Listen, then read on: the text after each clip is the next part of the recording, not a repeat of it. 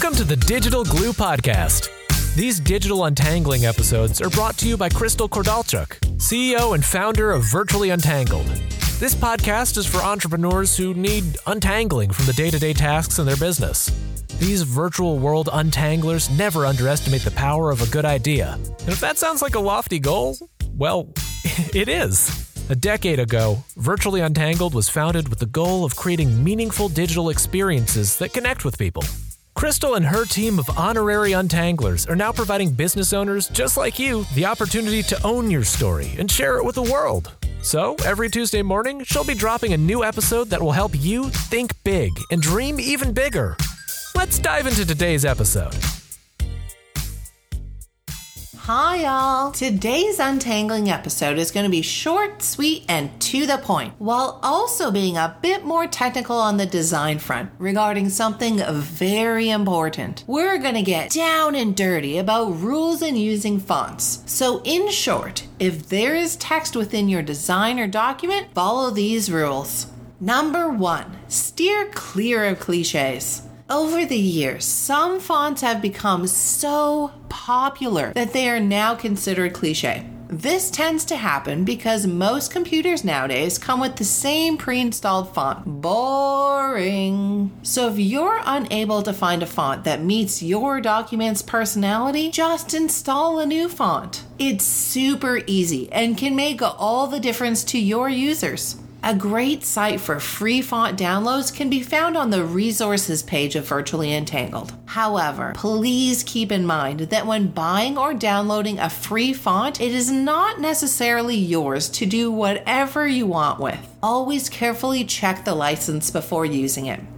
Number 2, yes, even fonts have personalities. Every single font has its own personality, just like people. So how do you make this work? Know your target audience, your design or document's purpose, and find a good font choice that matches these expectations. A single font choice can either make or break your creation, so tread lightly and don't be afraid to be bold.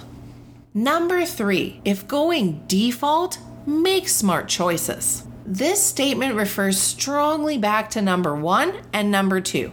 If you're using a default font, you are showing the world that you don't know about any other options. Go back and think about font personalities, your audience, and what you're trying to achieve with this creation. In most cases, there is always something better than the default choices, which are Times New Roman, Calibri, and Arial, just to name a few. Number 4, bring personality by using more than one font. No matter what type of document you're creating, try using at least 2 fonts, one for headings and the other for the text body. The standard design rule is no more than 3 in case you want to add a highlight, accent, flourish, or signature. Doing so will add a vast improvement to the look and feel of what you're trying to achieve and keep the viewer interested. This rule applies to all documents, from resumes to business cards, logos, proposals, and even blogs. Just keep in mind that few look good if you use more than 3, so don't go crazy bending the rules, or your viewers will get distracted or perhaps even lost. Keep it simple and make good font choices. A good example would be to mix a serif header with a sans serif body. Try not to use a serif font with something cursive. It's super hard on the eyes and is honestly a terrible match. Number 5, sometimes size does matter. For the longest time, a 12-point size font was the default for absolutely everything. But honestly, it looks ugly and awkward for reading paragraphs. Our eyes actually read much smaller. So as a rule of thumb, a 10 or 11-point font is better suited for most documents. An exception to this rule would be enlarging your document font for headers, as going bigger looks more important for items you want to stand out. And a smaller but no less than 7-point font is okay for things such as disclaimers and business cards. Number 6, stop overusing caps. It's like yelling. When we type out words in all caps, the shapes tend to go away, and then all the words turn into giant rectangles. The human brain reads words and shapes, which is how we're able to read so fast. We're able to quickly glance at or scan the page and read fast because our brains automatically recognize the forms in which each letter represents. So when using all caps, it slows things down and makes the person reading feel like you're yelling at them. And we for sure don't want our audiences to feel this way. Number 7, yellow on orange is bad. Reversing type means putting a light-colored font on top of a dark-colored background, or vice versa. Doing this is good in some circumstances, such as headings and titles. However, from a professional design perspective, we really don't suggest this too many times, as there are other more eye-pleasing options to get your point across. That being said, it doesn't exactly break the rules either. What does break the rules? Using narrow fonts with fancy or cursive features, yellow on orange, or blue on red, or any red type on anything really. Try to think and pair simple fonts with a good contrast between colors.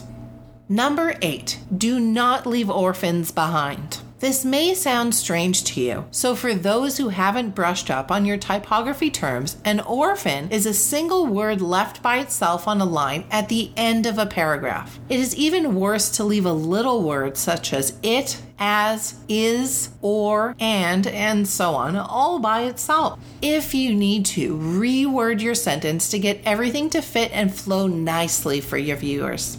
And last, but certainly not least, number 9, be punctual with your punctuation. Punctuation can have a powerful visual impact with your viewers, so make sure to use apostrophes correctly and know where to place quotation marks. Use a hyphen for compound adjectives and make sure you know the difference between a colon and a semicolon. Use commas to indicate non-essential information, and if ever in doubt, rewrite or use a dictionary. For those of you Canadian folks, the best resource to use, which we do, would be the Canadian Press Caps and Spelling 21st edition and the Canadian Press Style Book. Both books can be purchased online or at your local bookstore for a very reasonable price and can build your confidence in your writing skills. And I'm sure those of you living and building your empires in the US of A, there's something comparable. Now, please keep in mind that when it comes to the rules I just shared with you, there is an even longer list available through most design sites online. I just wanted to provide you with a simple breakdown of the most common and the most important rules to making your documents professionally sound, while also helping you gain confidence with some of those uncertainties you may be afraid to ask about. That being said, I truly hope this mini breakdown untangling episode provides you with enough information and motivation as a starting point for all your documents and makes your life simpler by learning how to make smart font choices to apply to all your amazing creations. And don't forget, if you happen to have any good resources for our fellow listeners or would like to share any of your favorite typefaces, please share them in the comments. We always love to hear your feedback and resources to add to the bank. And that's a wrap. Virtually Untangled is a full-service business, which means they've got you covered on design and content right through to digital and organization. You'll form a long-lasting relationship with them, as collaboration is central to everything they do. Now it's time to seize the moment and become inbox friends. It's easy to do. Just hop on over to virtuallyuntangled.com or their Facebook page to opt in and receive instant access to the most inspirational ride of your life. So what are you waiting for? Become inbox friends with VU. Until the next episode, keep untangling.